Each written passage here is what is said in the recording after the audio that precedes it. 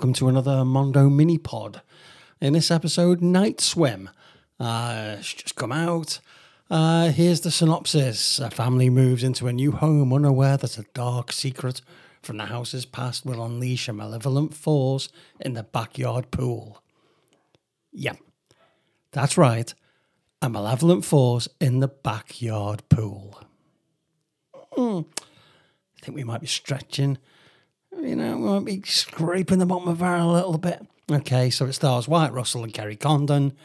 Wyatt Russell is obviously the son of Kurt Russell and Goldie Hawn. Kerry Condon, last thing I saw it in was the Banshees of Inisherin. She was outstanding in that. This film, less so. I think it's more a case of not being given the material to respond to work with. Scariest thing about this film, that it got a cinematic release. Second scariest thing about this film, that it exists at all.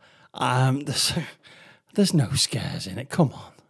A haunted swimming pool? What's next? A haunted doll? Oh, no, wait, they've done that one, haven't they? Yeah.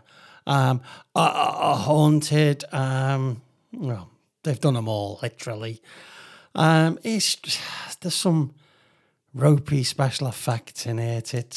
I think the easiest way to describe this is like a watered down version of the Amityville Horror. See what I did there? Watered down, yeah. That's just about as bad as the film. There was just no peril. With swimming pools, you're going to have a fear of deep, fear of dark, a fear of getting trapped in the tarp that covers them. There's going to be all of those fears in there.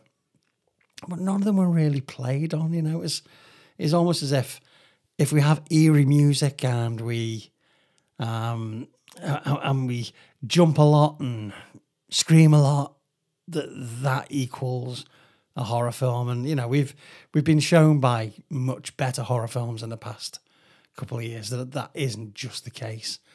So, Night Swim, I think I'm going to have to give it like 2, and that's like maybe being a bit generous. It's not the worst horror film I've seen, but I've seen better. So, Night Swim, watch it if you want to, but don't hold your breath.